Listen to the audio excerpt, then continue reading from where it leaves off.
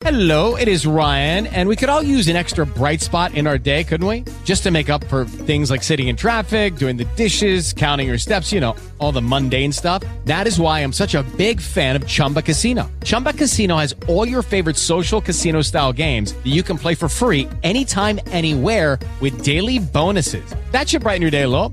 Actually, a lot. So sign up now at ChumbaCasino.com. That's ChumbaCasino.com. No purchase necessary. VGW Group. Void where prohibited by law. See terms and conditions. 18+. It is Ryan here, and I have a question for you. What do you do when you win?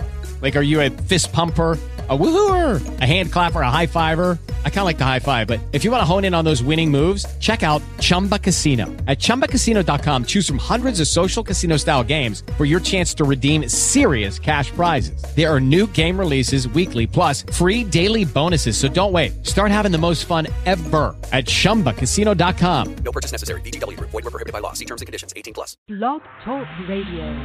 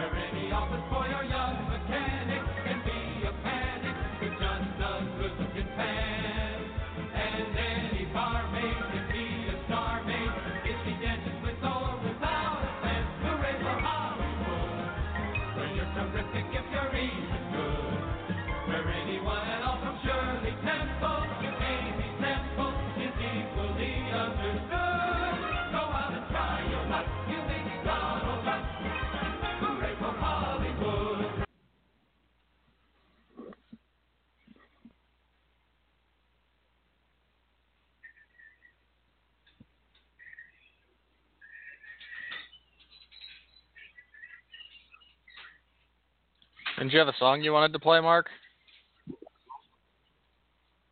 Oh, I thought you were going to introduce the show, and then we were going to No, talk. I and said I right was after gonna the introduce intro the music I would... Okay. I You were thought not I clear. very... I thought I said after the intro music I'll pause it and let you do that. I apologize if I Nope, did not, that was not type that out. No, that was not made clear to me at all. It was, okay, I assumed that you said after the intro music, and you know, I'll let you play it. I mean, but after the intro music could be any time during this podcast. It was not clear I was supposed to just break into music unexpectedly. Well, I mean, don't you normally? That's not the shtick here.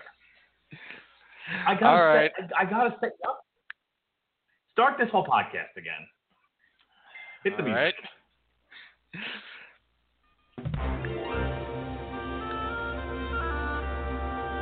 Okay, wait a minute.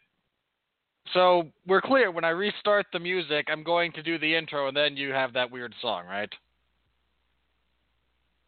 Look, stupid. Play the fucking intro music, okay?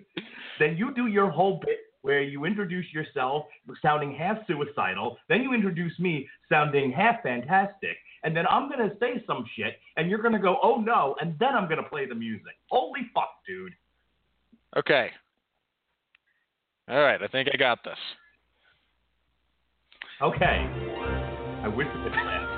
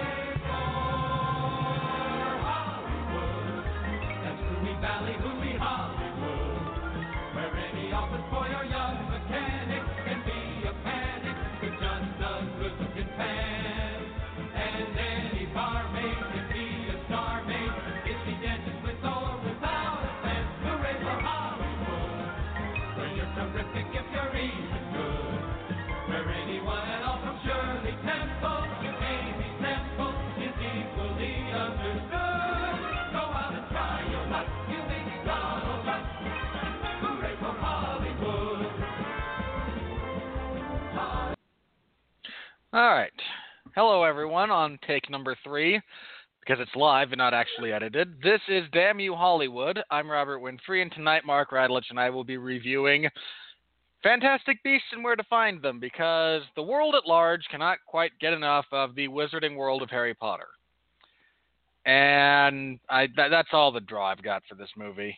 That's it. I mean, a few people know who Eddie Redmayne is, but he's not exactly a headliner in his own right. Nobody else in this movie carries a whole lot of value. I mean, Colin Farrell's pretty good, but Johnny Depp is unpromoted and shows up for like 20 seconds. So this is, hey, look, more wizarding stuff. That's the draw here. And at least it delivers that. All right, now, hopefully to get this thing kicked off right, he's currently the angriest man on this podcast. Mark Radulich, how you doing? I'm not the angriest man on this podcast, you see, because I'm actually very happy. This is my favorite time of year, Robert Winfree. I know this week is Thanksgiving, but Thanksgiving is the doorway to the Christmas season. I know that if you go into like Walmart or something, the doorway to Christmas is Halloween for some odd reason. And in some places they'll start selling Christmas stuff in August. But I'm not one of these people who gets really excited about that sort of thing, because I know in my heart two things. One, people got to pay bills and they got to sell stuff. Christmas stuff in August, whatever. It's not something to get all excited about. It's actually the millennials' fault. Indeed. No, this is not hyperbole. However, they actually studied data on this, and millennials actually want Christmas to start earlier because they like it so much. That's horrifying. Tell me about it. But the other thing I was going to say, the other thing I know in my heart is that Christmas truly starts week, on Thanksgiving. That's the doorway. And so we got started a little early this week. I went out and I bought a new car today. I got rid of my Prius. I picked up a Corolla. I'm not going to get into that because no one gives a shit. But afterwards, because the kids had been have you ever bought a car before? This is the longest thing in the world. Even if you know exactly what you're buying and you buy it almost immediately, there's still the whole DMV process you have to go through, and that took 12 years. So my kids were hanging out, waiting for me to get this car, and they were cooped up in the Toyota waiting room for a really long time. So to kind of reward them for not setting the place on fire, or not throwing tantrums and behaving themselves, we decided to take it to the Bass Pro Shop. We'll still at Toyota, but you do everything over the internet now. All the DMV stuff. I don't care where it is. Anything that it touches, it's like a paralytic cancer. Do you ever hear the song DMB by Primus? You should. That should be your theme song if you feel that strongly about it. We already established to Bass Pro Shop, where there's Christmas going on. There was all kinds of play areas, and there was Santa, and the best kind of Santa is Santa at Bass Pro Shop. It's the best. So my kids really had a ball. They met Santa at Bass Pro Shop and everything. But along the way, we were like, all right, since we're going to see Santa, we need to hear some Christmas music. I tried Thanksgiving music, tried to put this off just a little bit. If we could let Thanksgiving have its day. But after you get past the 2 Charlie Brown Thanksgiving songs, there's nothing left. There's nothing. There are no good Thanksgiving carols that I could find. At least in the 5 minutes I was looking for it on Spotify. No, it's like the most underrepresented holiday in the United States. We should do what the Canadians do and just have it in October prior to Halloween. That's not a bad idea. So just said, look, for God's sake, put on some Christmas music. It's time. Now, we always start the year with a little Lou Monte. Dominic, the Italian Christmas donkey, if you know what I'm talking about. Okay? It's the greatest Christmas song. I do not have a clue. What are you doing to me, Mark? Never heard. Wait a minute now. Hang on, because now I got to change everything. My whole life is just turned upside down, topsy-turvy. You've never heard Dominic the Italian Christmas Donkey? I have no frame of reference for this information. I know those are words that you put in a sentence together that make sense to you. Yes, but I got growing nothing. up in New York among the Italians. Yes, we heard a lot of Lou Monte, a lot of Dominic the Italian Christmas donkey. The extent of my Christmas Carol childhood, it begins and ends with the Chipmunks. That's all I got as a kid. Oh, for fuck's sake, you are deprived. What are we reviewing next? We're reviewing Moana. I will fix this on the next review. I promise. Next week, before we review Moana, you will know that Dominic I'd really rather you didn't. It doesn't matter what you want. You're getting a lot of Dominic. Yeah, your insistence that I suddenly be exposed to Emmett Otter's country jug band jamboree more than made that apparent, as well as the bulk of our schedule for next year. Ain't no hole in the wash bowl. Wash tub. Ain't no hole in the wash tub. Anyway, look, we'll get into Emmett Otter around Rogue One, okay? But for right now, we gotta get this show on the road. And I came across in my playing of Lou Monte earlier today for the children and for my wife, which is a Radulich family tradition, us being Italians and all. I came across another Lou Monte song, and it's the greatest thing I've ever heard. It's even better than Dominic the Italian Christmas donkey. So here we go. This is Lou Monte singing Italian Jingle Bells. Jingle bells ring, jingle bells ring. A dirizzly quattro giuci, sciappegli campanelle. Moga scoppani, ne faceva una passadelle. Quando sono le campanelle, devo dare la casa bella. Moga spondalone, ne faceva una balladella. Campanella, campanella, sono bella bella. Mo che festa nata volta da casa una festa bella. Campanella, campanella, sono bella bella. Mo moglie m'attacchi giù ce ne faceva una tarantella. Jingle bell, jingle all the way. Oh, what fun it is to ride in a one-horse open sleigh. Jingle bell, jingle all the way. Oh, what fun it is to ride in a one-horse open sleigh. In a one-horse open sleigh. Jingle bells ring, a dirizzly quattro giuci, sciappegli campanelle. Moga scoppani, ne faceva una passadella. Quando sono le campanelle, devo darmi la casa bella. Moga spondalone, ne faceva una balladella. Campanella, campanella, sono bella bella. Mo che festa nata volta da casa una festa bella. Campanella, campanella, sono bella bella. Mo moglie m'attacchi giù ce ne faceva una tarantella. Ah, come on all you paisans. Come on, all you paisans.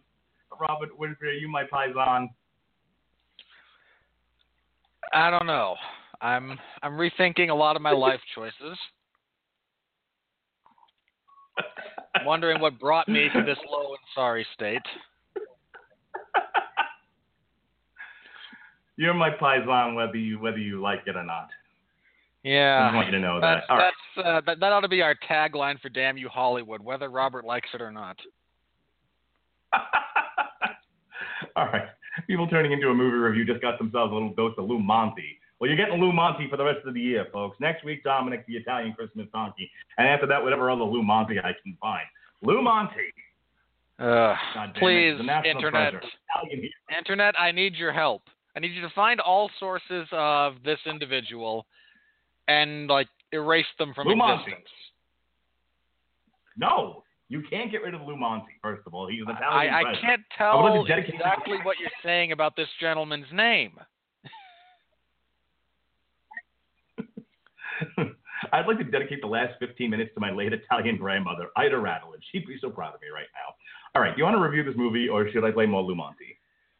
Lucky Land Casino, asking people, what's the weirdest place you've gotten lucky? Lucky? In line at the deli, I guess? Aha, in my dentist's office. More than once, actually. Do I have to say? Yes, you do. In the car before my kids' PTA meeting. Really? Yes. Excuse me, what's the weirdest place you've gotten lucky? I never win and tell. Well, there you have it. You can get lucky anywhere, playing at LuckyLandSlots.com. Play for free right now. Are you feeling lucky? No purchase necessary. Void where prohibited by law. 18+. Terms and conditions apply. See website for details. Hey guys, it is Ryan. I'm not sure if you know this about me, but I'm a bit of a fun fanatic when I can. I like to work, but I like fun too. It's a thing. And now the truth is out there. I can tell you about my favorite place to have fun. Chumba Casino. They have hundreds of social casino style games to choose from with new games released each week. You can play for free anytime, anywhere. And each day brings a new chance to collect daily bonuses. So join me in the fun. Sign up now at ChumbaCasino.com. No purchase necessary. VGW. Void where prohibited by law. See terms and conditions. 18+. Let's go with the movie. I mean, personally, I could flip a coin, but we have a listenership, and I'm sure both of them are just really incensed that we've not begun to actually talk about the world's most famous walking armed robber, Eddie Redmayne. Okay, let's do this thing. All right. As I mentioned before, we are reviewing Fantastic Beasts and where to find them. This was always on our list because, look, the Harry Potter is one of the most successful franchises ever. It's made over $7.5 billion. Just the movies, mind you. That's just the movies. J.K. Rowling is, I believe, the first billionaire to be an author, first author billionaire, which when you consider the roster and the quality of writing from around the world over the years, the fact that she's like the first is a little bit shocking. And, I don't really have a whole lot to say here. Before I do my plot synopsis, Mark, what did you go into this movie expecting? I mean, because I feel like expectation plays a big role in this type of movie. In any franchise film, what you expect going into it informs a great deal about your experience and what you feel about it afterwards. So what were your expectations for this movie? I expected there to be magic and wizards and witches. That's about it. Well, aren't you just easy to please? I really have no... Well, I have no frame of preference. I mean, I've not read any of these books. As we know, my personal philosophy when it comes to this podcast is take the goddamn phone off the hook. What are you doing, a telethon? What's going on over there? I can't control the phone. Sure you can. Believe me, if I could, it would be out the window. I hate the phone. I believe there's a special corner of hell for Alexander Graham Bell for inflicting upon humanity the ability to intrusively bother each other at the drop of a freaking hat. More on that later. My personal philosophy when it comes to these review podcasts is books are for burning, unless you're talking about comic books. But even then, I joke. I say that jokingly. But I've always said, and this came up. Film burns better than paper, right? This came up with when we were talking about the Hunger Games, and one of my cousins got all bent out of shape because she felt that, oh God, what was her argument? Basically, it was something having to be dependent on the books or whatever. And I'm like, no, film should stand on its own. You shouldn't need to read the book. Philosophy, and that's how I judge a lot of films. And I found this year, having reviewed a lot of film adaptations of books, one of the things I've noticed is there's an assumption by, I think, the filmmakers and the adapters and the screenwriters that the audience will be able to plug the holes of the movie in with their knowledge of the books. I'm like, but what if you've never read the books? Never read any of the Bourne series, never read any of the Harry Potters. You're looking at me like I'm like an illiterate guy. I read nonfiction, people. I read a lot of nonfiction in comic books. I suggested to Gavin Napier earlier today, read Guns, Germs, and Steel. This is the level of book that I'll read. But I don't read a lot of fiction. I gave that up after 9/11. It was just one of those things. So my point being that from Lord of the Rings to Harry Potter to Bourne to the Hunger Games to Twilight, you should craft a film that should stand on its own, without depending on ancillary material, including the book you've adapted it from. So going into Fantastic Beasts and Where to Find Them, all I knew about this movie was that it takes place in the Wizarding World of Harry Potter, in that universe. And beyond that, I had no prior knowledge of anything this film was going to be about. I literally went in almost tabula rasa. So say right off the bat, I thoroughly enjoyed this. I actually enjoyed this movie, I know, I'm sure you did. Than any individual Harry Potter movie to date. Now, I haven't gone back and rewatched the Deathly Hallows yet, but and maybe I'll change my mind once I sit through them again. But I've sat through the first 6 Harry Potter movies now, while we've been doing Long Road to Ruin, which will come back next week, and we'll finish up with the Deathly Hallows. And like I said, as I said on those shows, Prisoner of Azkaban was great. This was better, in my opinion. Many critics on Rotten Tomatoes disagree with me, and I guess we will talk about that later. So go ahead and do your plot synopsis, but that's my answer. I had no expectations, and they were exceeded. Yeah. Well, that happens when you have a low enough bar. All right. That's me, low bar Radulich. As for the plot of this thing, there's not a whole lot of plot here. I mean, set against the backdrop of mid-1920s New York in the wake of World War I, which in the wizarding world correlates with the rise in power of Gellert Grindelwald. We get poor, bumbling Eddie Redmayne, who brings a bunch of illegal magical beasts into New York, gets his case confused with a poor wannabe baker who just wants a loan from the bank and is just like God's perfect idiot for the purposes of this story. Like, this is the guy who could step off a ledge and hit the plank that's moving to go to the next building, right? And so several of his beasts wind up released. Hilarity ensues. There's a somewhat deposed and disgraced former Auror who thinks that Eddie Redmayne's character of Newt Scamander is her ticket back to the big kids table. She is summarily dismissed at every turn. Amidst this, we are introduced to a group of humans, non-wizarding folk, who are convinced that there are witches. Come to find out through very poorly done flashbacks, that's because the female former Auror with Scamander actually assaulted this group of people. And don't get me wrong, they're stupid enough to deserve it, but last I checked, we don't go around assaulting people because of their stupidity, much as I wish. So while they're trying to... What?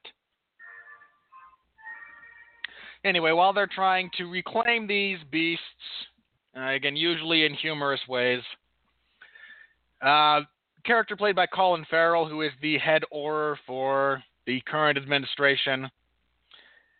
Not quite sure what his correlation would be in the American government because I'm not quite sure, but he is trying to locate a person of immense power who, come to find out, is actually an obscurus, which is what happens when a magical child subdues and represses their magical ability. It's meant to be lived with harmoniously, not repressed, not given aversion therapy. Sorry, I don't want to get political.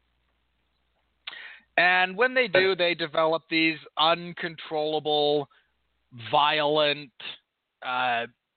entities that suck the magic out of them and wreak havoc. They're called obscuras, and they are terrible, evil things. And Colin Farrell is coaxing this thing along, getting it to cause more and more destruction. It is revealed that he's actually Gellert Grindelwald, who wants magical superiority. He does not approve of wizards hiding from non-wizards. And after they destroy the Obscurus and the, 15-year-old kid that it's inhabiting. They arrest Grindelwald. That won't last because there's 5 movies and he's in all of them. So get ready for a lot more Johnny Depp. I want to throw up when I say that. Scamander is able to reclaim all of his beasts. The woman goes back to being a full-fledged Auror. The poor baker that they drug along with them gets obliviated and has to go back to being just a normal dude. Scamander goes back to England with the promise that he will come back to meet random female Auror who, despite no visual evidence to this point, has developed some romantic attachment to him. I know I kind of skipped over the subplot between this poor baker, Mr. Kowalski, and said Auror's sister who goes along with them, because there's the actual romance in this story comes from those two. But apparently at this point in time in the American wizarding community, you are not allowed to either to marry a non-magical person, much less befriend them. Are we done preaching yet about America's history on civil rights? No, I don't think so. And again, I gave a little bit short shrift to the, what do they call themselves, the Second Salem lot, this group of fanatics who witches are among us and we must reinstitute the witch trials. And boy, I really don't know history at all, but I'm a mentally damaged woman collecting orphans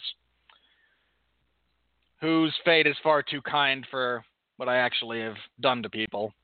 But I'm a violent person like that. I don't know. All right, Mark. So apart from that, did I miss anything? Because really, there's not a whole lot of plot here. You missed the subplot of what brought Redmayne, Scamander, into... He's got a Thunderbird. He wants America to return it to Arizona. Okay, but that was why he was there. I mean, the whole thing is, he comes to America. Okay, I'll take over from here. Tag out there, Jim the Anvil. There's no there's no point for him being there is because plot says he must be there. Hot tag to me. It'll be fine. We'll win the crowd back over. Okay. So Scamander comes to America with the intention of letting this what do you call it, a phoenix? What was this thing called again? It's a Thunderbird. His name is Frank, I think. Thunderbird. Okay. So giant bird makes he intends to let it out. It's a Thunderbird. Got it. He intends to let the Thunderbird out in Arizona, but where he's from normally. One of his other animals escapes, and because we have our villain who is currently technically one of the good guys. The issues that are going on are summarily blamed on Scamander and these beasts that are running about New York. So a lot of the plot is him chasing animals throughout the city of New York and trying to put them back in his bag. And at first you have the former Aura, the person who works for the magical police, trying to take him in and sort of clean the shit off herself, as it were. But along the way, they realize that his animals are not the problem. There's a whole other issue that is trying to be buried by the powers that be. And they sort of bond over nearly being killed together by our movie's villain, who is Colin Farrell, who's been turned into Johnny Depp. Colin Farrell was better than Johnny Depp in this instance. Yes, Colin Farrell. Colin Farrell was great. Somebody said something like, "Oh, you know, they can't see Colin Farrell outside of a certain role." I can't remember which one they said it was. I'm like, really? Because I have a hard time seeing Colin Farrell now after the second season of True Detective. Anywho. Well, the second season of True Detective just isn't very good. No, it is not. So here's the what I like first about season this is movie. Tremendous. It's pretty much like the best miniseries in television history. The first season? I've heard that. Yeah. I don't. Yeah. Okay. I thought you said third season at first. I'm like, I don't think there is third season. First. All right. Here's what I liked about the movie. There's one element that I do agree with you that wasn't great, and that is I do feel like it was a little forced between the main woman and Eddie Redmayne, their characters. We need to fulfill the studio note of there must be romance. Like, I'd almost understand the crappy studio note of we need a love interest if there wasn't already a romance story within the movie. Judy was boring. Hello. Then Judy discovered ChumbaCasino.com. It's my little escape. Now Judy's the life of the party. Oh, baby, mama's bringing home the bacon. Whoa, take it easy, Judy. The Chumba life is for everybody. So go to ChumbaCasino.com and play over 100 casino-style games. Join today and play for free for your chance to redeem some serious prizes. ChumbaCasino.com. No purchase necessary. Void where prohibited by law. 18 plus terms and conditions apply. See website for details. Lucky Land Casino, asking people, what's the weirdest place you've gotten lucky? Lucky? In line at the deli, I guess? Aha, in my dentist's office. More than once, actually. Do I have to say? Yes, you do. In the car before my kids' PTA meeting. Really? Yes. Excuse me, what's the weirdest place you've gotten lucky? I never win and tell. Well, there you have it. You can get lucky anywhere, playing at LuckyLandSlots.com. Play for free right now. Are you feeling lucky? No purchase necessary. Void where prohibited by law. 18 plus. Terms and conditions apply. See website for details. It just made no sense to me at all. Here's where I'll buy it. She is. There's a lot going on in the subtext of this. If you look closely, I'll come back to that. I will come back to why the romance is both at the same time forced, but still I'll buy it, and I'll explain that in a minute. But I want to talk about what I really liked about this because I saw it with another couple and my wife, and we were discussing the movie after, and I felt like what I'm about to say is probably its most winningest quality. And that is, after watching these Harry Potter movies where, at least two of them spent forever just doing nothing almost but world building to the point where it drove me insane. It was nice to see a movie kind of reminded me of the second two Lord of the Rings movies in the fact that the world had already been established. Now we're living in that world. There's very little world building that has to happen. It's at best we have an introduction of things that were not previously introduced, but for the most part, it's a lived-in, physical, living world where people are existing and you can just tell a story. Now, the story doesn't work for you or you weren't interested in what was happening. That's fine for you, Robert Winfree. But there was a very clear, concrete, well-told story from beginning to end in this world that has already been established, and all you needed was a little sprinkle of what makes America in the 1920s different from whatever the fuck time Harry Potter comes from in the future, and London. That's it. And we get that right at the beginning, and then the rest of it is just storytelling and a meandering plot, and oh look, this looks cute on paper, let's have Eddie Redmayne wrestle with the CGI'd Niffler again. See, I am didn't just think it was salty as F tonight. I'm sorry about that. Mr. Negative. I didn't find it meandering. You want meandering? Oh, God. Oh, come on. How many times do we need to see Colin Farrell talk with creepy kid in a dark alley? I mean, he does that on a regular Tuesday. I've seen it. I'm done. I'm over it. I don't need him to wrestle with the Niffler 37 times.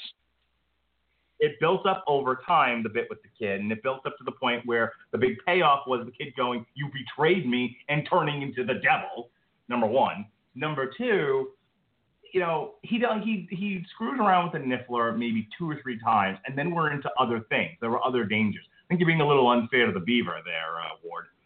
It's not a beaver. It's kind of a mashup between a very small, like a bear and a platypus. On the platypus's size scale. Small platypus too. I was doing the beaver thing. You're being a little too hard on the beaver. Leave it I don't know what that is. See? You've never watched Leave It to Beaver? I don't understand the reference. I'm going to need a co-host that was born on Earth. Anyway. I was born on Earth. It was just after 1950. Fair enough. So anyway, so getting back to my point. Like I said, I thought the story flowed very nicely. I thought there was time taken to get to know the characters. Maybe that's what you're viewing as meandering, though that's really unlike you. No, I love getting to know characters. I don't know. I didn't feel like I knew the characters by the end of this. I don't know. Look, from the moment the movie starts, you have the attack of the evil people. You have the newspaper sort of explaining what the major problem here is. And I'll give you this: about 2/3 of the way of the movie, I'm like, are they ever going to bring that guy back? Is they ever going to deal with this? And they do. You just don't know it's him until the spoilers, until the reveal at the end of the movie that Colin Farrell is actually Johnny Depp. I'm using real actors' names because I don't remember characters' names anymore. But none of these characters are worth remembering in their own right. Don't worry about it. And I don't have the Wikipedia page up to sort of jog my memory. I could tell you, but I don't care enough to do so. It's not worth it. So, point being, you have this character, and after getting to know him a little bit, you're really right into the action, but then it slows down enough so that you get to know your four mains, which is the two women, Eddie Redmayne and the baker. If you get to know them, and you start to see this whole one side of Scamander, then they give you this other side of him where he's more comfortable, and he's just an absolute whiz, no pun intended, sharp as a knife with these animals. And there's this whole other world that opens up. But once that scene passes, we're back into the thick of things again. And it's one action set piece really after another that still slows down enough to tell you a story, let the actors act. So you have the last gathering of the animal thing where they get caught. You have them confronting the American wizards in charge. You have them nearly killed, then rescued. And we're into the third act after that. So like I said, I never got meandering out of any of it. And I really enjoyed a lot of the performances. So that leads me to why the love interest issue, it seems kind of forced because you're right, there's no overt connection between our lead lady and Eddie Redmayne. On the other hand, a lot of it was very understated. I feel like it was the old, we're pushed together due to circumstances, and he really shows. Well, when you call that the old, hero. You're not lying. That's older than freaking dirt, and I don't know. Maybe I'm just sick of that trope. Maybe, and that's coloring your view of this thing. But it just wasn't necessary. It's there. It didn't need to be there. She's suddenly crying when he's leaving after trying to throw him in jail half the movie. No. But you're ignoring the very facet of what brought that on, which is she, over time, became attracted to him by virtue of the fact that he showed himself to be a hero. She stopped wanting to throw him. She didn't want him locked up. She didn't want his creatures taken away because, all that's unfair, and that's fine and dandy. I have no problem with her perspective changing. I have a problem with suddenly at the end of the movie, boy, I'd really like you to come back down the ramp and kiss me. I don't have a problem with that. Especially I know. You don't have a problem with Mark Wahlberg's Texas accent either. No, that's not a fair comparison. Okay? That's also a gut punch. I know you're trying to be funny, but I think you're ignoring something that was very real in that scene, and that was, look, clearly she's a repressed person. That came through that character. That she was. She's a woman in the 20s. It's just understood she's repressed. Well, that's my point, dude. You got to take the setting into account here, okay? I understood she was repressed. I'm okay with that. And granted, this is the Wizarding world, but we're still talking about a woman in authority in a very male-dominated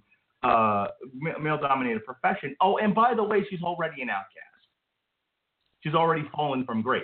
There's a lot going on with this woman, and it kind of reminded me of like a Family Guy bit where they talked about, not totally, but it's just sort of the same essence, where it's just like, oh, you have this, a movie about a woman who just doesn't have time for a man, and she's too busy doing business things, and so she just repeats that line incessantly. I'm a busy woman doing business things. And then a guy just sort of walks up to her, grabs her, and says, I'm going to show you over the next 90 minutes how all your problems can be solved by my penis. And that's like a lot of romantic comedies in America. That's the plot. That's about it, yeah. It was kind of that sort of thing, where you have this woman who's like, I don't have time for this, that, and the other thing, and I'm trying to wipe the shit off me. And then here comes this guy who, at first, she has no obvious, sexual romantic interest in. She's just trying to do her job. And then he rises to, again, in the old trope, he rises to heroism, and she's able to sort of step away, especially with the fact that, she's the institution that she was dedicating herself to shown itself to be lacking in integrity at the very least. And so when she's not so solely focused on that aspect of her life, it opens her up to feel something else, which she does over the course of the film. And it culminates in that last scene. And before you interrupt me, let me say this. Had they actually kissed at the end of that gangplank, I'd have been pissed. But instead, she stayed true to her character, and she just sort of waited, and he stayed true to his character, and he was just like, feel the tension between them, but they didn't just, Hollywood ending it. They were true to their characters, and he did just enough in that instance to be romantic, but also true to his character by coming back a second time and then immediately going back onto the boat to do his thing, which was go submit his book to the Ministry of Magic. And she goes back to her life. And so there's that sense of hope that's left lingering in the air for the audience, but at the same time, they stayed true to their characters instead of doing a big Hollywood bullshit where they ignore that and have a big, awful smooch. So that was my take on it, and I thought it was great.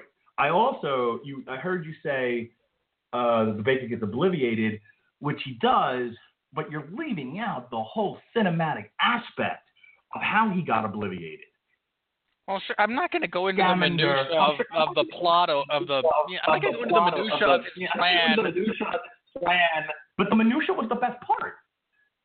At least it's a plot synopsis. I'm not going into detail. When there's something, that's what we have this segment for the stuff that I'm not necessarily going to touch on when I give you the bare bones of what occurred in the movie. Okay, well, I'm not criticizing you necessarily, but but we need to talk about that because it was brilliant in my opinion. Again, film is a visual medium. Actors should be acting in front of the camera and not just espousing dialogue. It's one of the criticisms of the Harry Potter movies that the actors, young as they are, good as they are, but still young, are shouting exposition at you in a lot of the early films. Whereas this one, they had a competent set of actors and a competent director who knew when to shut the fuck up when it came to dialogue and just let the actors act with their facial features, with their bodies, and it was great. So let me set this up. You have a problem, and the problem is half of New York just saw magic happen, and the streets obliterated. And they have to sort of clean this up, and they don't know what to do about it exactly. And that's if when they don't, there's going to be war, and we must. I mean, this is one of those things. Like we can't let people know there are wizards, and this has long been established. And Grindelwald's big thing is, nuts to that. We should rule. Which I like, by the way. It's a classic villain characteristic, and I loved it. And I really wish they had written his. And granted, it's Colin Farrell delivering it, not Johnny Depp. But I really wish they had written his speech prior to being, arrested better. Because there's at least two other things I really would have loved for him to point out. Okay, hang on. The point there being, they really do need to get all of these people to forget that, magic. So that's a thing. So Scamander comes up with this idea where he's basically going to make it rain, forgetful juice, and that'll make everybody forget what happened, and it'll be fine. They can clean this up and CIA everything away. Okay, great. That's the plan. And what they show you in the movie is very, very symbolic. The rain washing away all this badness. Okay, the rain washing everything away. It looked beautiful. Dismal, gray, but beautiful. Kind of like a sad clown. That kind of a thing. It's like Whoever it's just heard very kind of like of a sad clown? So you have this very cinematic sort of panoramic view of the city on all this terribleness that's just gone on, being washed away by the forgetful rain, and you have the situation being brought down to just the characters. And, it's the ending of relationships. It's the ending of friendships. You have the one sister who's sort of in love with the baker. You have the friendship between Eddie Redmayne and the baker. You have the fact that this baker really was very accepting of all of this and wanted to be part of this world and has these awesome memories of a wonderful and joyous place. And he's going to lose it all in a matter of minutes. And that all comes out in just some looks and some framing of the camera. And for all, whatever knocks you might have on, not you in particular, but whatever knocks someone might have for the Baker character, that actor portrayed all of that very well. And I remember being very emotional people around me. So it's not just, ye old sissy Radulich here, but people around me were all very, like he was dying. It was that intense. It was that emotional of a scene of him walking into the rain, sort of sacrificing himself for the greater good and having these wonderful memories and loving relationships all washed away into nothingness. And him coming up, where the hell am I? And it's all gone. And it made me cry. For the ending of the movie, for me, is that part right there. That to me was, what was the final, was the real conclusion of the movie for me. Not defeating the villain, not even the goodbye, although that was good too. It was that moment, and it does go on forever, by the way. It's a long scene for what it is. It's a dude walking out of a subway into the rain. But it was artfully done and respectably acted. And there was no dialogue to fuck it up. Okay, if this had been Michael Bay, first of all, it would have been raining men, hallelujah, or women, I guess, naked women. It would be raining naked women, basically, and they would have been explaining everything, and then they'd have blown up the subway. This was the opposite of that. So that was brilliant. And then you're right, and I'll let you kind of take over from here, because Colin Farrell's last sort of speech, his monologue that he gives about why are the most powerful people on this earth hiding from the weakest? Why are the gods hiding from the animals? And it's funny because it's the same questions we have in the X-Men movies, just asked differently, basically. And it was great. A lot of the criticisms of this movie came like, oh, this is just sequel bait. But I actually thought this movie stood very well on its own. I thought if they don't do any sequels to this as a contained movie, I thought it was all wrapped up very nicely. Yes, there's a little bit of room for clearly this villain will probably escape and cause lots of havoc and other stuff will happen, But I got a sense of this is the end of A New Hope, Yeah, the Empire wasn't completely destroyed, but the Death Star was, so there's room to go somewhere else. But for right now, things are tied up nice enough that we can say this story definitively ended, and it ended well. So I don't have a whole lot of bad to say about this. I think of all the Rowling movies, this is the best one by a large margin. Now, my biggest gripe with what he says in that final sequence, some of it's right. He's like, okay, who is this law? These laws, who are they actually protecting? Are they to protect ourselves? Or are they to protect the the normals? And I really wish he would have just pointed out, by the way, all of you all just murdered a teenager. Because that's what you did. Every single one of you just killed this kid because you didn't know how to help him and didn't want to try. Actually, that's my biggest problem in the movie. If anything, it felt like the sister underreacts, the entire cast overreacts, and then there's no. I felt like it was done. It was a horrifying thing, but he was treated more as like the villain in Ghostbusters. Well, we've defeated the bad guy, and not you killed a kid, which is really what happened.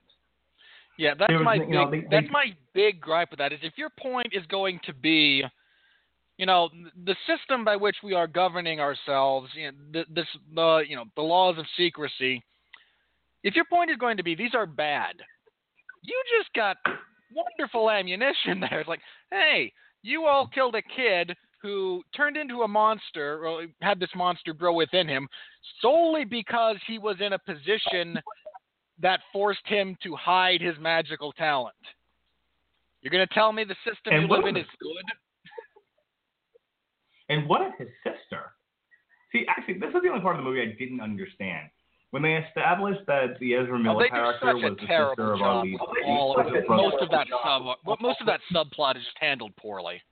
Yeah, I mean, not enough that it ruined the movie for me. But when I kind of sat back and looked at it, like of what that part of the story was, I was like, well, that wasn't told very well at all. And and you would not know that they were brother and sister. I felt like, I don't know why she left the brother in the hands of this woman who was abusing him. If she was a magic user, why didn't she rescue him and send him to school if she knew he knew magic? Like, none of that came across very well. And if one person says to me, but you had to read the book, I'm going to throw the bottle of water I'm drinking at them. I don't give a shit. It was not handled well in the movie at all. It was just such a small part of the movie, I think, and versus everything else that was happening, that I didn't care as much. It was like, I could kind of accept it. But if you're really breaking down the movie and looking for things that worked and did not work, what didn't work for me was that entire subplot, in the sense that I felt like, the writers were telling you that there's a relationship here that was not evident on camera. And then when he dies, how did she not go after those wizards? Wait. Hang on. Do you think that was his sister? What? Who do you think is his sister in this scenario? The lead cop. No. I thought that was his sister. No. Oh, I got confused then. His sister is the blonde girl that is the big misdirect about who is actually the monster. And who is she? Then who is the lead cop to him? Because I thought they were related too. Found somebody random. They never explain it. She stumbled across him like being beaten and stood up for him. They do a piss poor job with all of that. Oh God. Okay. Then yeah, I was completely confused by that. I was under the impression. I mean, I knew that Ezra Miller and the blonde chick were had some sort of relationship, but I thought she also had some sort of relationship with him, and I thought they were brother and sister. So then when he dies, I'm like, why doesn't she react bigger? No, they're not related by blood at all. Okay. Her underreaction almost reminded me of Iron Man at the end of Civil War. We all know how I felt about that. But okay, I guess if it's just some kid who she saw being abused and she got annoyed by it, and like you do. And it's actually her reaction to that whole sequence that wound up getting her demoted to wand registry.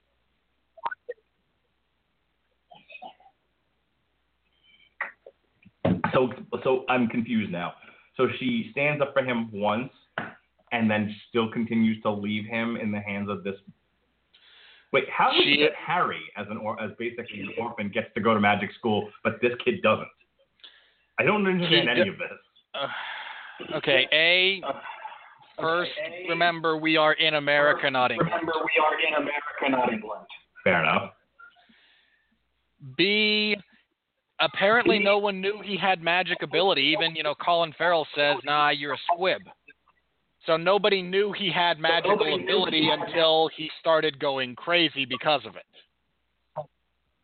Oh, so even when she stuck up for him, she didn't realize he had magical powers? Yeah, she stuck up for a kid she saw being abused. None of that comes through in the movie. I'm aware. Sorry. Now maybe you begin to understand elements of my gripe. Well, look, I'm not going to fight you on that element of this movie was piss poorly done. I just don't think it wrecks the whole movie. Yeah. You're not wrong there necessarily. There's a fair amount of good in this to be had here. I mean, just because one leg of a four-legged table is, a little broken, doesn't mean the whole table collapses. It's still pretty sturdy. So, that was really my all those ECW matches with botched table finishes suddenly don't make any sense to me now. Because I have conflicting evidence from you. I think my metaphor works perfectly. I didn't say the whole leg was missing. I just said it was a little busted, a little damaged. I mean, the physics of that don't actually work out. A three-legged table 3 points of contact is much more stable than 4. I just said the leg was still there. It's just damaged.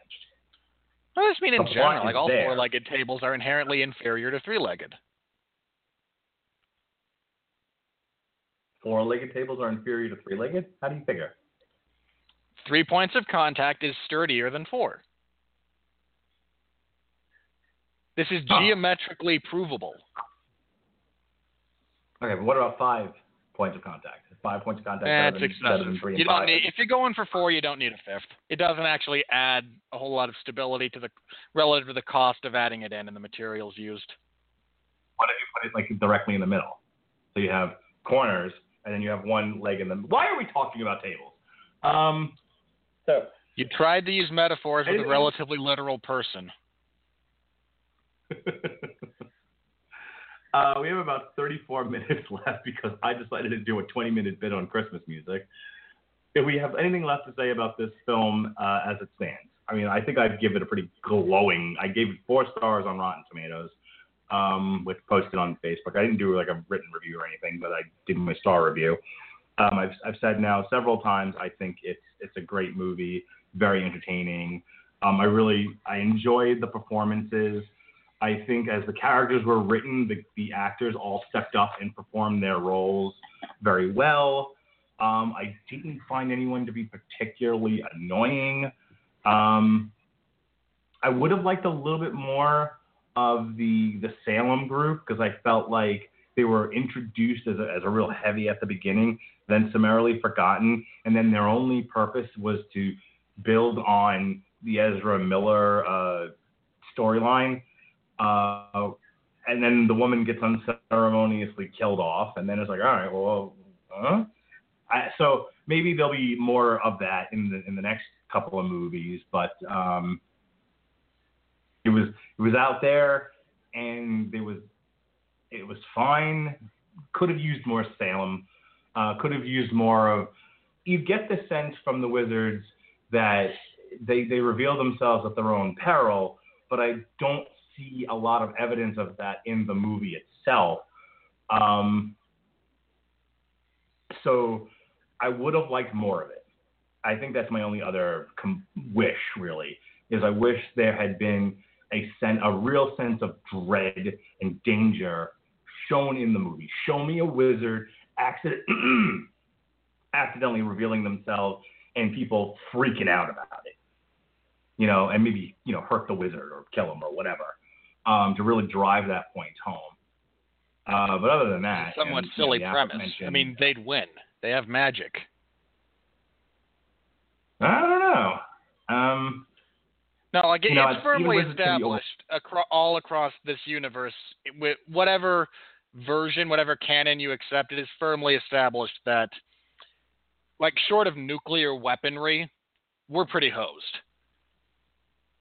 Well, yes, I think if you're coming straight at somebody, as Colin Farrell showed, if you're a superior warrior as a wizard, you're going to take out a lot of people. Of course, if someone throws a rock at your head from behind you, or drops a piano on you and you don't see it, you're dead.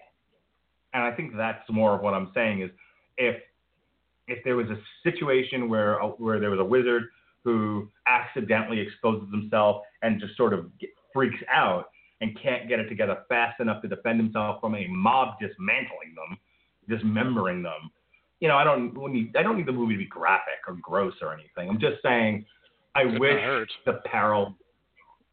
Judy was boring. Hello. Then Judy discovered ChumbaCasino.com. It's my little escape. Now Judy's the life of the party. Oh, baby, mama's bringing home the bacon. Whoa, take it easy, Judy. The Chumba life is for everybody. So go to ChumbaCasino.com and play over 100 casino-style games. Join today and play for free for your chance to redeem some serious prizes. ChumbaCasino.com. No purchase necessary. Void where prohibited by law. 18 plus terms and conditions apply. See website for details. I wish the peril was shown, not just said, because I almost didn't buy it. I mean, it's delivered well enough by the actors involved that I was like, okay, I'll accept this. But again, film, visual medium, show me, don't tell me. This isn't a Michael Bay movie. Except for Age of Extinction, which was amazing and showed you everything you needed to see. Yeah, and a lot of things you didn't. But boy, howdy, Mark Wahlberg sure does need to open up that Pepsi and take a big swig. Got to pay the bill somehow, baby. Speaking of paying the bills, a 30 to 40 second slow-mo on a Victoria's Secret ad. Got to pay them bills, baby. Speaking of paying bills, you ready to move on to the money? I don't care about this movie. I saw it. I have summarily dismissed the majority of it. I don't have the gripes that I've had here are relatively minor, all things considered. I mean, Mark's confusion about various plot points that were poorly explained, which is understandable. I mean, I only noticed it primarily because I was paying attention so I could critique it. There's really, a few minor... there was 2 occasions when the music in this movie was, borderline plagiarized. One of them was... I can't remember the first one. I think it was one of the scenes with the Thunderbird, but don't quote me on that. The other is when said terrible mother dies. They just played Hello Zepp from the Saw soundtrack. And I hope they had the decency to pay for the royalties. That's all I'm saying. Do you get the points that I'm trying to make? I mean, you have a major problem with the stuff that I was lauding. No, not really. Again, the acting is all fine. Nothing especially memorable. Probably outside of that subway scene, like you said, when the poor baker. That was really well done. That was easily the highlight of the movie. The rest of it just kind of exists. There's no major errors. I just don't have anything effusive to say about it one way or the other. Again, I think if you're into this universe, if you're into fantasy, and if you're into wizards and animals, I absolutely would go see it. If you got kids, I don't think there's anything in this movie that they can't see. I don't think I would take anybody who doesn't have an attention span because it's a long movie. I think north of 7 years old, depending, and your mileage may vary when it comes to children with attention spans through a long movie. But I would just, based on my own experience, I think at about 7, they can sit through a 2+ hour movie without you wanting to elbow them in the nose. But you know your kids better than I do. And I would just rather you didn't take them to the theater. But of course, I also wanted to throw something at the group sitting immediately behind me because they wouldn't shut up. I think 9 or 10 years old, though, is about the right age to bring them to this. So if you've got little tweens, little 9, 10, 11-year-olds or older, absolutely take them to go see this movie. I think they'll love it. Fans of the Harry Potter movies, I don't see why you wouldn't go see this. I thought it was great. So with that said, here comes the money. Here we go. Money talk. Here comes the money. Money, money, Dollar, dollar. Dollar, dollar. Ching, ching, bling. God damn it, Blog Talk Radio. All right. Fantastic Beasts and Where to Find Them had a $180 million budget. As of November 21st, it has made worldwide $226 million. I believe it was absolutely number one this weekend. I believe it pulled in, see here. I got to go back. It did well. It won its weekend. Let's see what the totals were. It handily won its weekend, too. It wasn't terribly close. No. All right. So it pulled in about $74 million domestic. It debuted at number one, knocked Doctor Strange off its perch, knocked it down to number two, Trolls from 2 to 3, Arrival from 3 to 4, Almost Christmas 4 to 5, and Hacksaw Ridge 5 to 6. Its competition, it wasn't even fucking close. The Edge of 17 debuted at number 7 with almost $5 million, and Bleed for This debuted at number 8 with $366,000. So can Miles Teller just go away? It easily won the weekend. Very competitive with Doctor Strange. Doctor Strange brought in about $17 million for its third weekend? Yeah, second? Third weekend. Trolls no one cares $17 about million Trolls. for its third weekend. Arrival in its second weekend made about $12 million, and then nothing else matters after that. I've been meaning to ask you, how finance- married are we to doing the Transformers movie next year? Because the King Arthur movie comes out the same weekend, and I can tell you exactly which one I would prefer to watch. First of all, do you really have to ask? Come on. I'm just saying, I saw a trailer. I finally saw a better trailer for the King Arthur movie. And it's directed by Guy Ritchie. It stars Charlie Hunnam. I'm kind of a sucker for Arthurian lore. That's not an exaggeration. I actually read the Once and Future King when I was entirely too young. All right, here's the problem. Here's the problem, sir. So let's look at June for a moment. All right. June 2nd, we have Wonder Woman. Yep. For The Mummy. June 16th, we have Cars 3, which actually looks really good. With a little bit of footage. Thankfully. Because 1 and 2 aren't. Transformers the last night, June 23rd, and here's the problem. There's no open, unless we double up movies, there's no, and we can't do a split feature with this. This isn't Gem and fucking, the horror movie. I don't remember the name of it. Don't worry about it.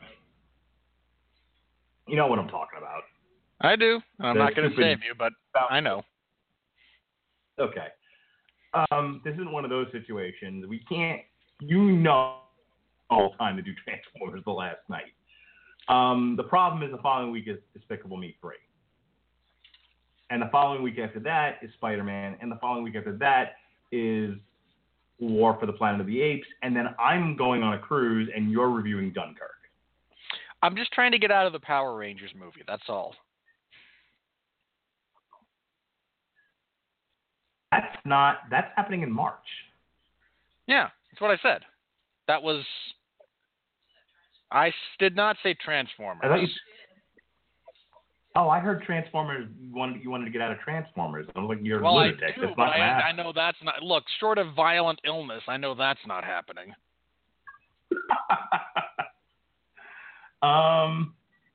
Let's see here. Well, here's the problem. March, we've got Logan. Just assume these were a week later, so I don't have to keep reading the dates. We've got Logan, Kong, Skull Island, Beauty and the Beast, which looks amazeballs. Then Power Rangers. Please never say that again. Amazeballs? Yeah, that. Don't say that. Don't say amazeballs. It's not a word. Don't say it. All right. It looks phenomenal. Yeah, I'm just trying to substitute King Arthur for Power Rangers. That's all I want. I'll tell you what. Nope. It's not going to happen. But I will concede that since we don't have a movie. Well, relax. I'm willing to concede something here. I'm willing to add the King Arthur movie in between Ghost in the Shell and Fast 8 because we do have a week off. So if you would like to fill in the gap with your King Arthur movie, I am willing to. Yeah, but no, you're not getting out. I'll take what I can get in this instance. It's a rough year. 2017 is a rough year. What is the name of this cockamamie movie you're talking about? King Arthur, Legend of the Sword, I believe is the subtitle. King Arthur. Look, find a preview. It actually seems, generally speaking, more up your alley than mine. Okay, no, I'm not doubting that it's going to be a fun movie to review. I'm all about the schedule here. Which, by the way, we are now adding the Inhumans IMAX movie, which should be coming out September 1st. Yay. Which is basically the first 2 episodes of this television show that are just going to debut in the movies and then be on TV. So then what's the point? That's now on the list. Then just that is the dumbest. It's a marketing thing. Yeah, it's stupid. So, Fantastic Beasts and Where to Find Them is off to a good start here. It's currently, like I said, $226 million in its first couple of days on a $180 million budget. And it needs to make more than $400 million at this point to really be profitable and to, they're talking about this being the first part of a trilogy. And No. Not trilogy. Not trilogy. 5-movies? Okay. I know. 5. See, I was there's, under the impression there's 4 more of these things coming. I was under the impression that this was a trilogy, but they were still going to be like 2 other Rowling movies associated with it, but not directly tied to the story. Yeah. Nope. A lot more Eddie Redmayne. Frickin' thief. It doesn't matter. Because I'll tell you what, Warner Brothers has a winning brand with these Potter movies, these Wizarding World movies. And they need it. Don't like the Harry Potter. And because it fucked up DC to a fare-thee well, and they are still in the midst of trying to turn this tanker around before it hits the iceberg. No, it already hit. I'm not sure what they're trying. They're trying to keep it afloat so they can save the women and children. But that thing is already impacted at least one major item. Yeah. Look, if they score big next year with Wonder Woman and Justice League and don't completely piss people off, things are going to be okay. Though Flash apparently is in trouble. They're going to. Well, sure, they're trying to run it counter to the television series, which apparently people like. Yes, it's very well done. Anyway, the whole point of this is Warner Brothers has some major flashy things. Warner Brothers is having a lot of trouble with their DC franchise, so they need, and they're out of Lord of the Rings movies at this point because Tolkien only wrote so many books, and it's only something that you can really make into movies. There's no other children's book they can stretch into 3 movies, so. They're sort of done with Tolkien. They don't have a whole lot left. They're paying in the barrel, someone to try to adapt the Silmarillion. They are. I think they're allowed to. Just looking at this year in terms of studios, I'm going to pull that up really quick. You look at what else they've had. Dawn of Justice, this is all domestic. But, yes, Dawn of Justice made $330 million domestic, and Suicide Squad just under that with $325. And Central Intelligence was profitable, but it only made Warner Brothers needs to just pay The Rock more money and get him to do more stuff with them because he's the only thing keeping them afloat. But after Central Intelligence, Tarzan bombed. And Sully too. Sully's a prestige movie. It's not supposed to make gobs of money.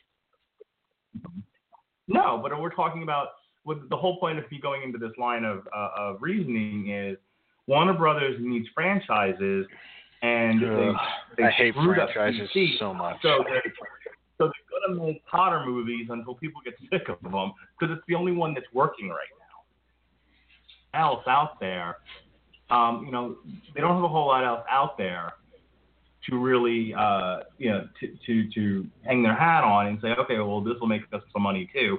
When we're not making this, we'll do this. Like, DC movies may make money, but there's a series of diminishing returns here. They were supposed to start doing something with Tarzan. Tarzan bombed. That's now, that's not going to happen. Their animated stuff does well, but again, we have a franchise issue here. So really, one of the only things they've got is Fantastic Beasts, is the Potter stuff. We got another Creed, I think, coming. That'll probably do okay, but is Creed gonna sell billions of dollars to little kids? No, come on, let's be serious here. So get ready for a lot more Potter, a lot more of the Wizarding World. That was my only point. All right, anything else about the money here you want to talk about? Nah, I have very little to say about this movie one way or the other. Can you play some Lou Monte for you to make you happy? Because you're just so help I get a very me if blah you do, I will just end this. Now I know how to get the show to end. well, thank you for giving me that. Ready to move on to the next thing. Next week I'll probably, I don't know. You'll need something else for next week. I don't think that'll hold up for a full 7 days. I only meant for this week. Next week is Dominic the Italian Christmas Donkey. I still am not sure that's a thing. Yeah, I'm about 30% convinced you're just lying to me and are going with the gimmick. Nope. You need to go to New York and listen to some Cousin Bruce on WCS. Why would I do that? Is that even still a thing at this point in time? It was WCS. Are you sure this isn't one of those things that just died with, it used to be all fields around here? Oh, God. I have a lot of good memories of growing up in New York, all right? I'm sure you By do. the way, for anyone that watched The Guy this past Sunday, they did a hilarious bit with where they would, occasionally they'll adapt a story and make it Family Guy-ish, and in this case they did The Great Gatsby, and so they're doing a pan across a series of mansions, and it says Long Island in the 1930s or whatever, and then as they're panning, another series of words comes up and it says Long Island used to be fancy. I was laughing so hard, and you have to be from Long Island to really get that joke, especially if you've been to the shit parts I've been to. Oh lordy. So, you ready? Regional humor is always appreciated.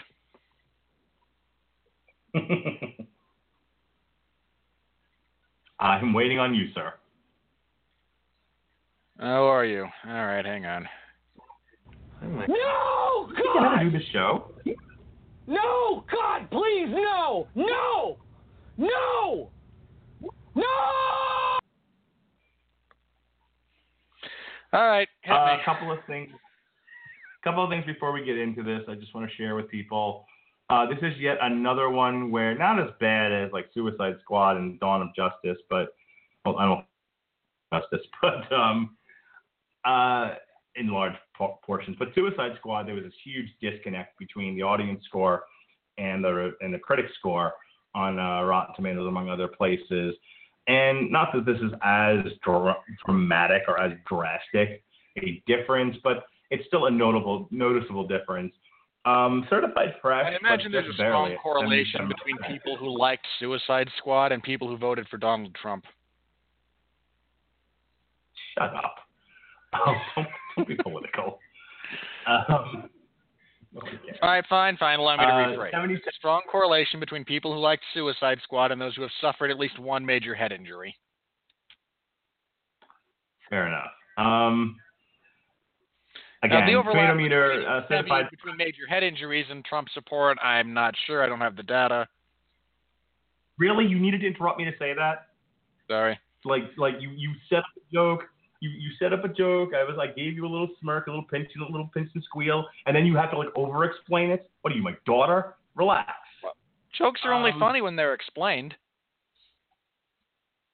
Yes, that's how humor works. It's only funny when you over-explain things. Yeah, the more you can explain it, the funnier it gets. I don't understand the problem. The tomato beer, certified fresh, 77%.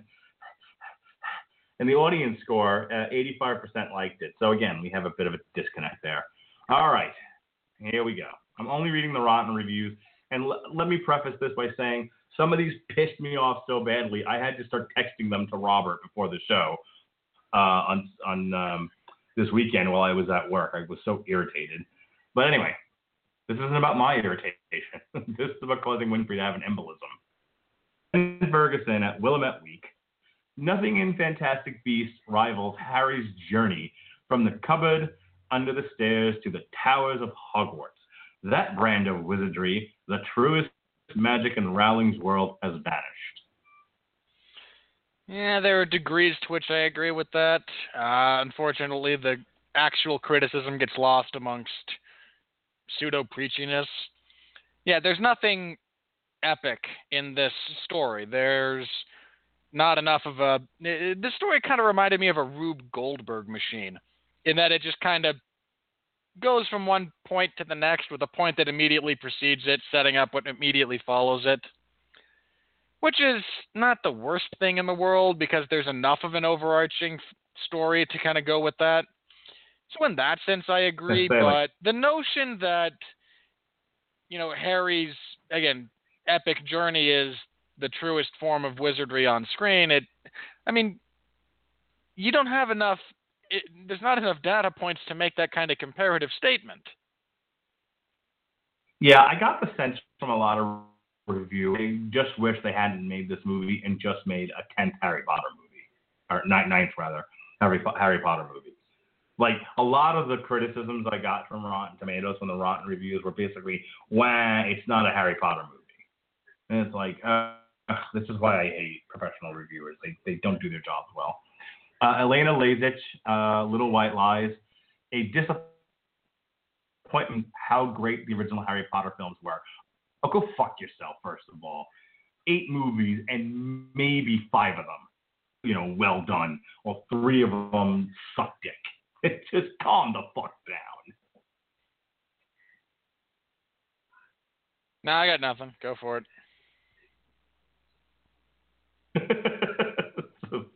All right.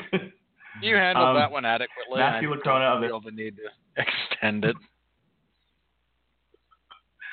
Not a lot really can be said unless you disagree with Go Fuck Dick.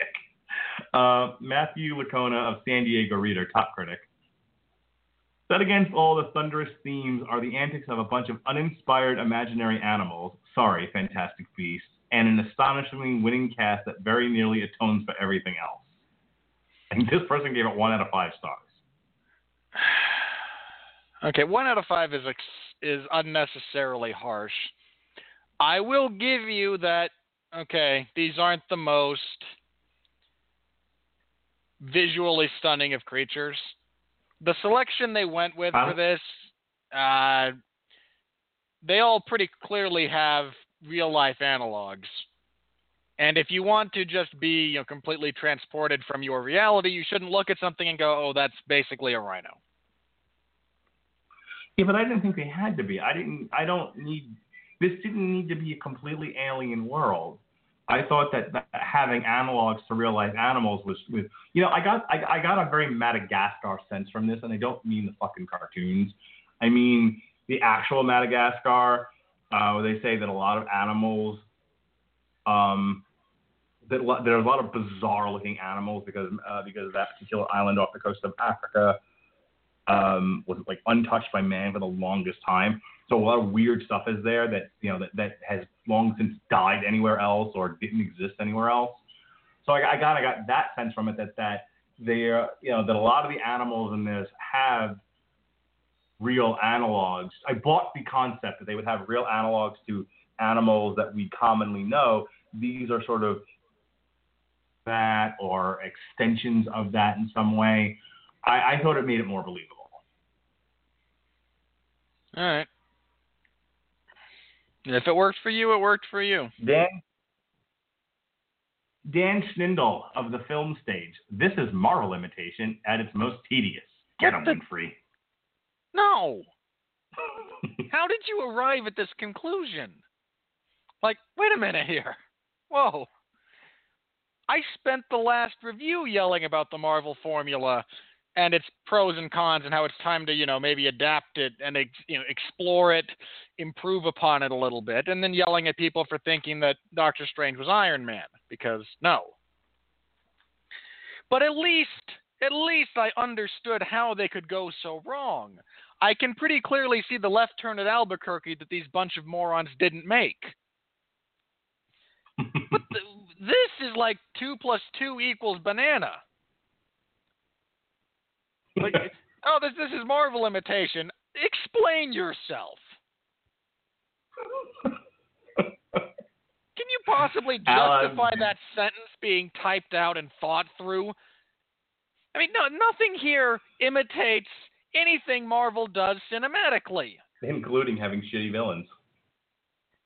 Yeah, the villain here is better than anything Marvel's done. Except for casting Johnny Depp. All right, Al Alexander of the Patriot Ledger. Rowling has no grasp of screenwriting. Her characters are flat and underdeveloped. Her plotting scattershot, and her action seems tired and derivative. It's boring and, except for Fogler and Pseudo, utterly lacking in fun. Ah, that old card. Oh, wow, fun. Wait.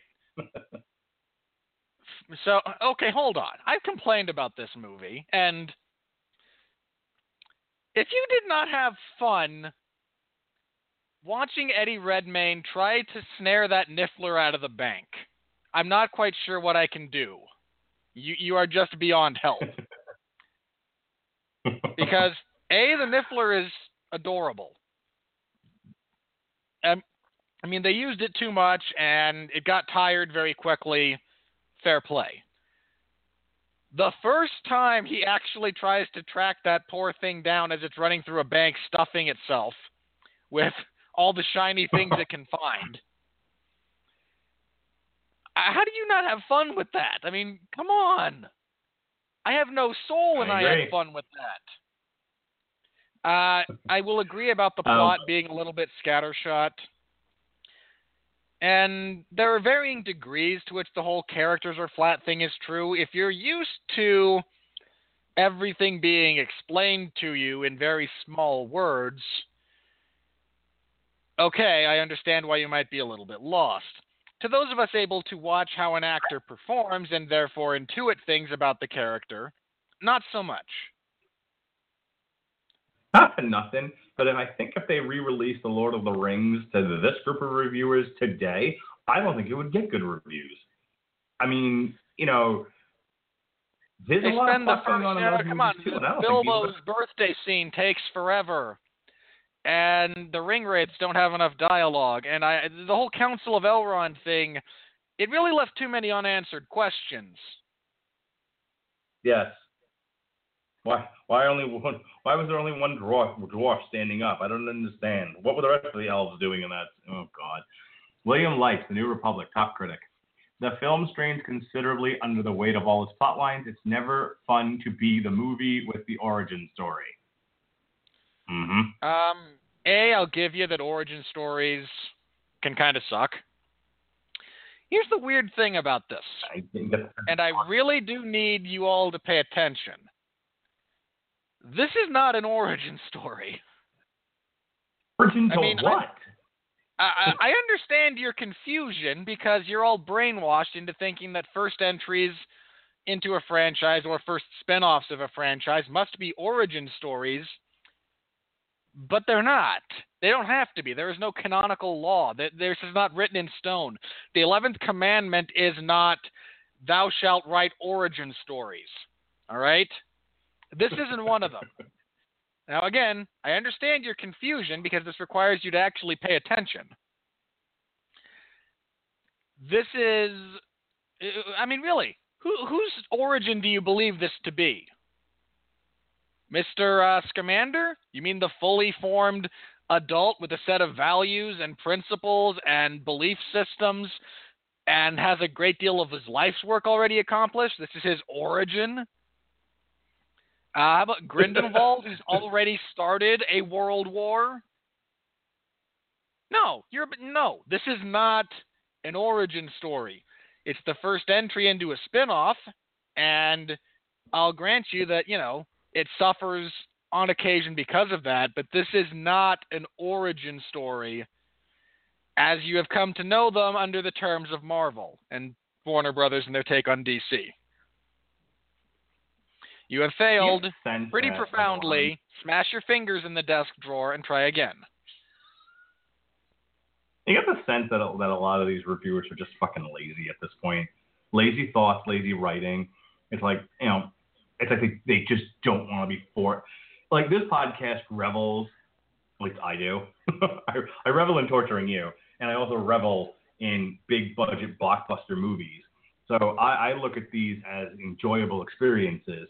But I get the feeling from a lot of these reviewers that they're being forced at gunpoint by the periodicals that they write for or websites they write for. They have to go out and see these things where they'd rather just watch gay cowboys eat pudding.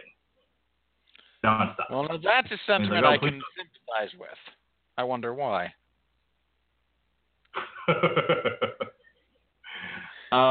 Unfortunately, I do my level best not to take that particular viewpoint out on movies if they don't deserve it. I laid my complaints about this movie. I said my good things about this movie, and I'm happy to let it stand at that.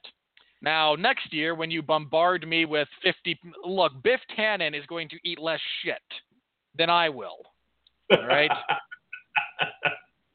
It's going to be fantastic. Because I can't wait. The month of January alone, like, I would rather...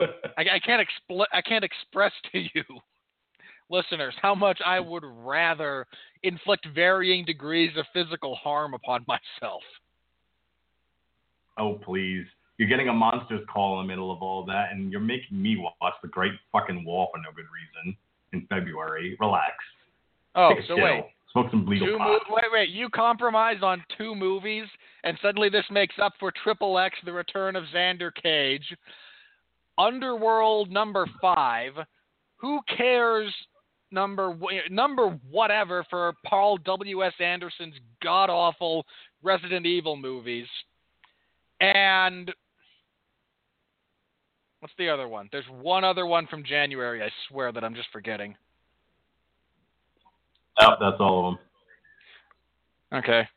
But seriously, those 3, this is what my life has become. a series of dread. I dread 2017, and it has nothing to do with our next president. I like pushing people out of their comfort zones. I think this is therapeutic for you. Well, then you should consider the occasional intelligent movie that I request to see to be the same for you. I think I have. I've given you opportunities to fill in where there isn't a major blockbuster, a major franchise movie, so whatever. I know. You're the one who wanted to do that. My big gripe there is all of these stupid smaller studios with smaller releases that I actually like, that I might want to see. They're like, oh, this is an interesting director and this acting combination, and I've actually heard good things about this. From other people in the film world who may have seen it beforehand, or there's some critical buzz around this movie. When does it come out? I would be interested in seeing it and reviewing it with Mark, because I like to expand maybe our audience base a little bit from just people who want to hear me yell about stupid movies to have us talk in glowing terms about a movie, or just something different. So when's that come out? Oh, the middle of September. When we're booked for the 3 weeks prior and the 3 weeks after, and I can't reasonably... there's just no reasonable expectation of being able to see it and review it within a timely manner, all things considered. Now, it just makes me want to throw something.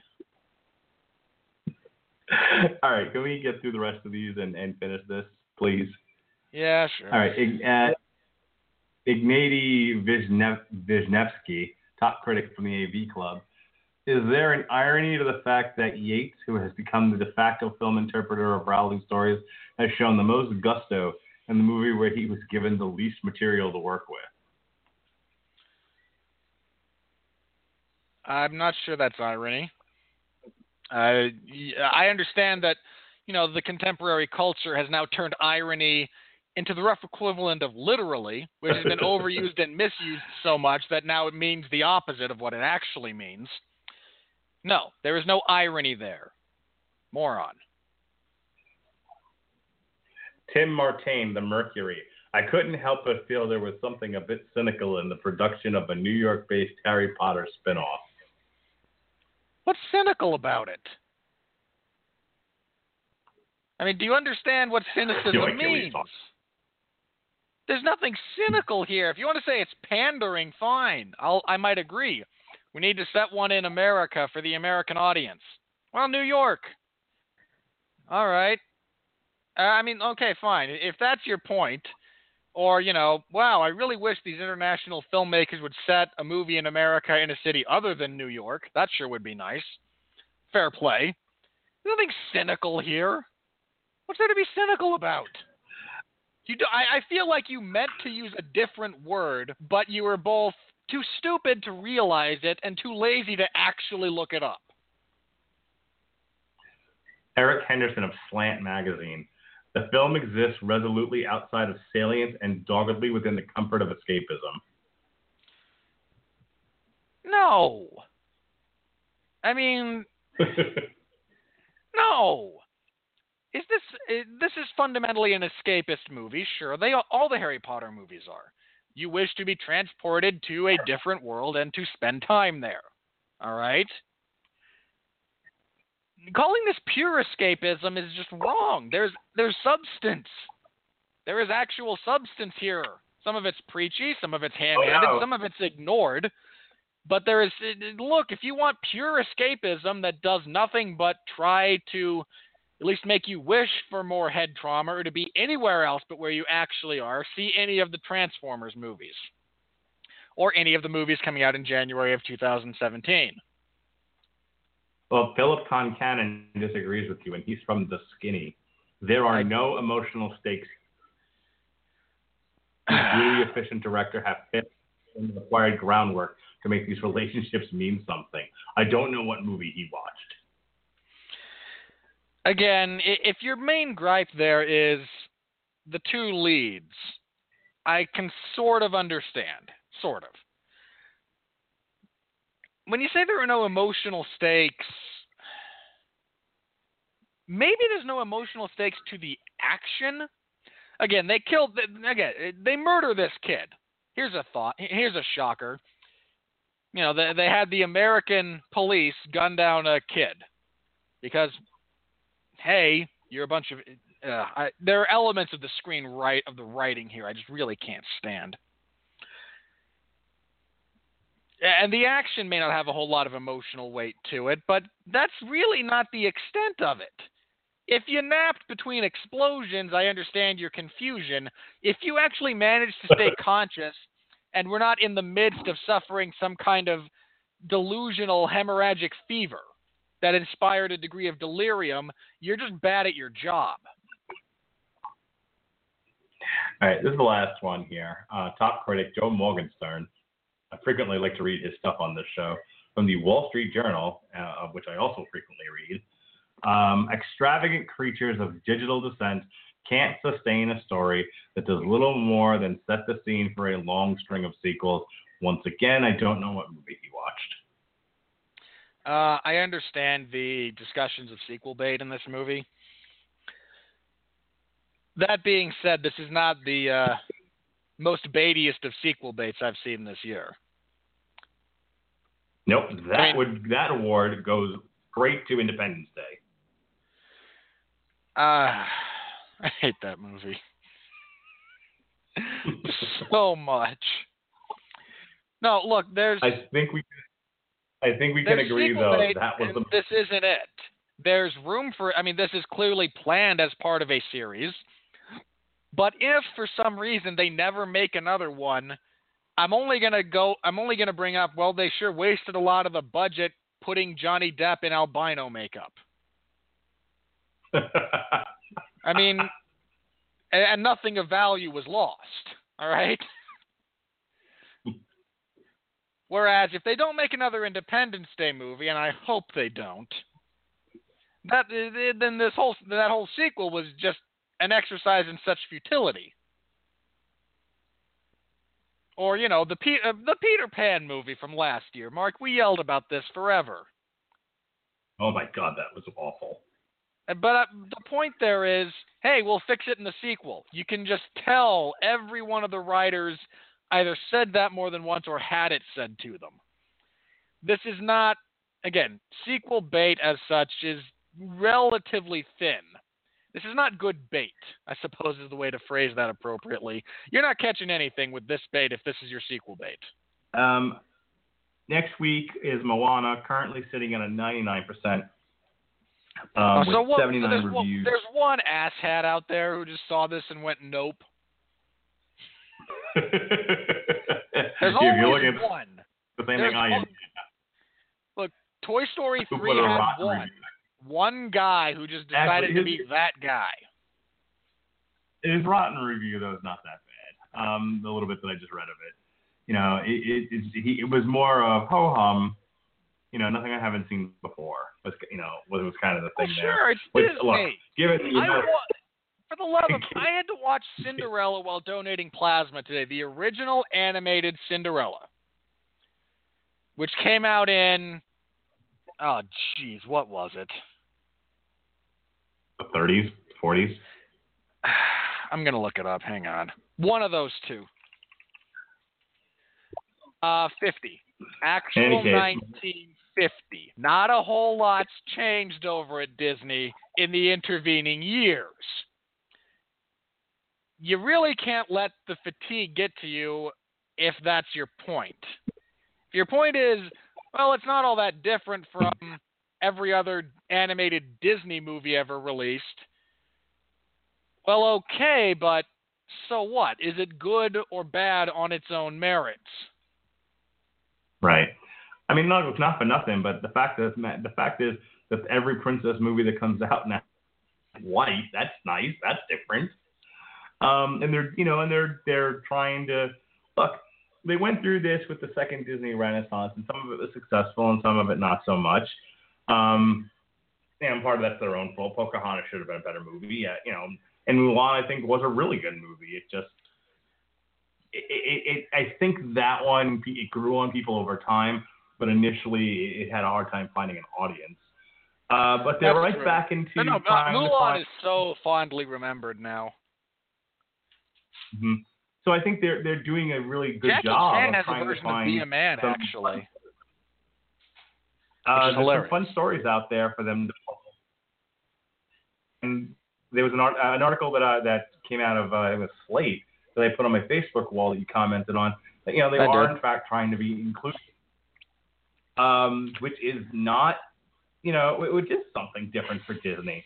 But there's only so many stories to tell. In any case, the point that I was trying to get across was, or next Tuesday we'll be reviewing Moana. It actually comes out, I believe, today. Tomorrow. There are actually early reviews, early showings, like late tonight here for me. So I won't be going to see it until Friday, but it's coming out right before Thanksgiving. And assuming The Rock's singing voice does not cause my head to explode from all the awesome, I will be here to review that with you. Presumably, it will be certified fresh by the time of our next review. I can't and then imagine. After that, I just can't imagine a world where it slips that far over that period of time. It just doesn't make sense. And then I think there's a 2-week break, and then we're back for Rogue One, then Assassin's Creed, and then our year-end review, and then we're breaking until the beginning of January, where we'll be reviewing in this order: Underworld, Blood Wars, Shut Up Rob, A Monster Calls, Triple X, The Return of Xander Cage, Shut Up Rob, and Resident Evil, The Final Chapter, Shut Up Rob. Stay tuned for all I'm those. prepared to accept a certain degree of defying the laws of physics in an action movie. I very rarely try to say when we review those that doesn't work that way. Because there are things that go with the genre. Sure, things that in the real world don't actually stop bullets will stop bullets. Everything from, a car door to a couch. These don't actually stop bullets. I know, I've shot through all of these things. However, I accept that within the action movie genre, this is how things are. People survive explosions that they're way too close to. Okay. And there are things that just within each genre, that's how they work. And there are degrees to which me saying that doesn't work that way isn't valid. Vin Diesel skateboarding on the side of a moving bus and high-fiving a guy in a car driving in the opposite direction is entirely too far on the side of that doesn't work that way. Oh, who cares? You're going to hear about it. Oh, I know I will. But save it for the podcast, baby. So 2 things I want to share with you before we close out. Number one, there are currently on Rotten Tomatoes, it's sitting at a 94% want to see with a user rating of 6,909. So which what that means is Rotten Tomatoes. So almost 7,000. Which movie was that in reference to? Triple X, The Return of Xander Cage. So there are 7,000 people who use Rotten Tomatoes, and 94% of them want to see this movie. Yeah, and 94% of the people who use Rotten Tomatoes just ignore that. They just weren't going to say whether they want to see Triple X 3 or not. Guarantee you it makes tons of money. Well, probably. And I'll just yell at everyone for spending money on crap. Yeah, you'll be one of those people. There are good movies out there. You don't have to spend your money on crap. All right. Unfortunately, there are no approved quotes for this movie yet, so I can't read directly what Samuel L. Jackson's line is.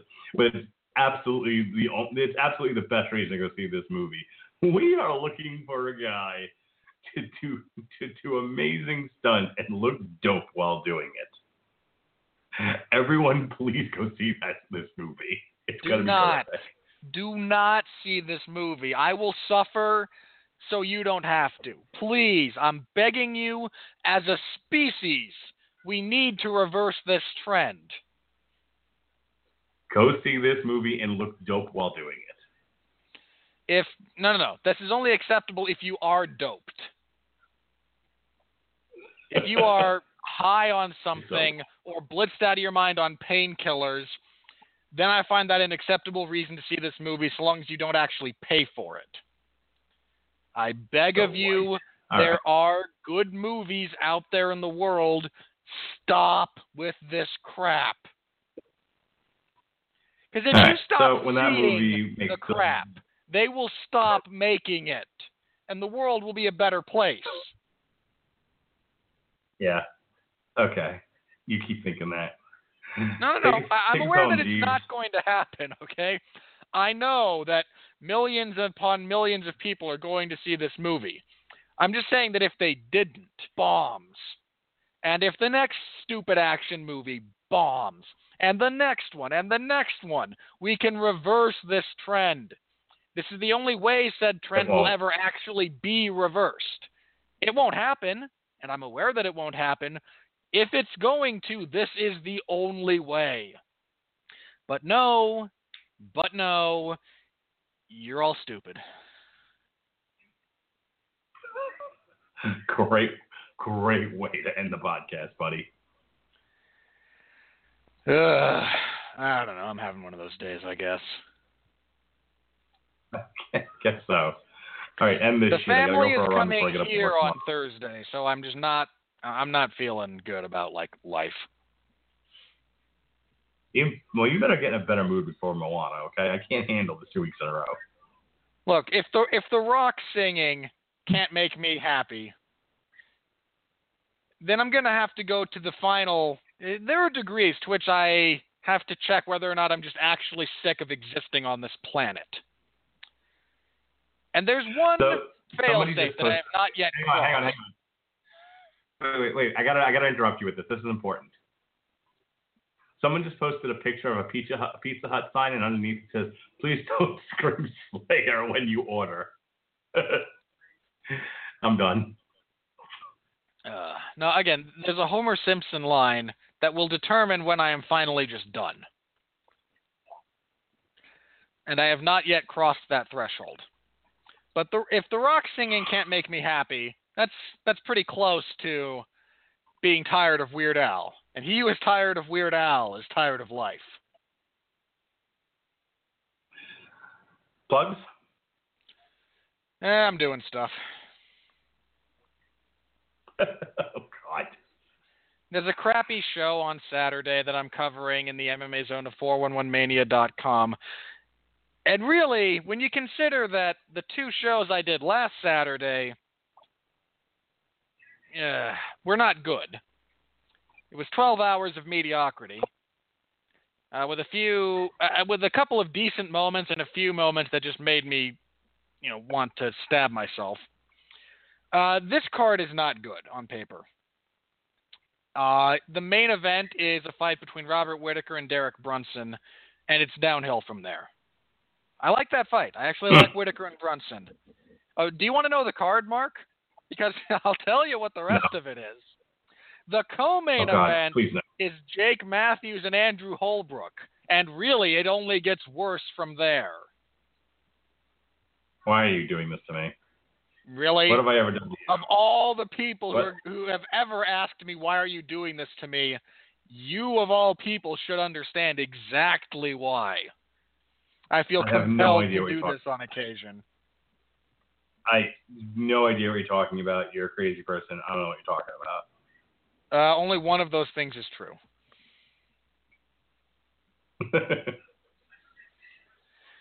So I will be covering that in the MMA zone of 411mania.com. So stop by, say hello.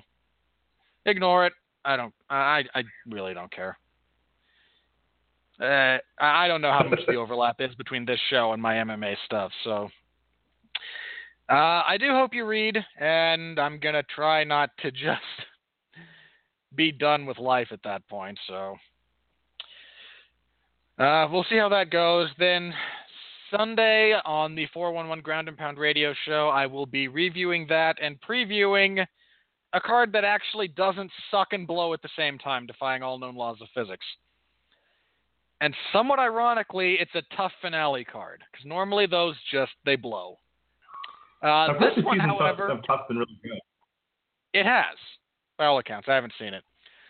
No, this season has actually been really good, the fights at least. Everything else, not so much. But we will find out who is going to lose to Demetrius Johnson for the flyweight title.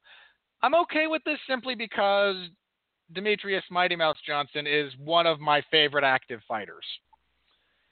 And watching him get successful title defense number 9, theoretically, will make me very happy. If he does, one more will tie Anderson Silva's record. I love Mighty Mouse. So we'll be previewing that. Also on that card, Joseph Benavidez and Henry Cejudo are going to fight. That's a tough fight for Henry Cejudo. I mean, he got blown out by Mighty Mouse, but he's bouncing back by fighting the second best guy in the division. Jake Ellenberger and Jorge Masvidal are fighting. There's a crappy fight featuring Gray Maynard at featherweight. There's fights. The week after that is the Fight Pass exclusive from Albany, headlined by Derek Lewis and Shamil Abdurrahimov. That fight has, I believe, that card has, I believe, 3 heavyweight fights on it. Woo. This is not a good thing, Mark. This is really, really not a good thing.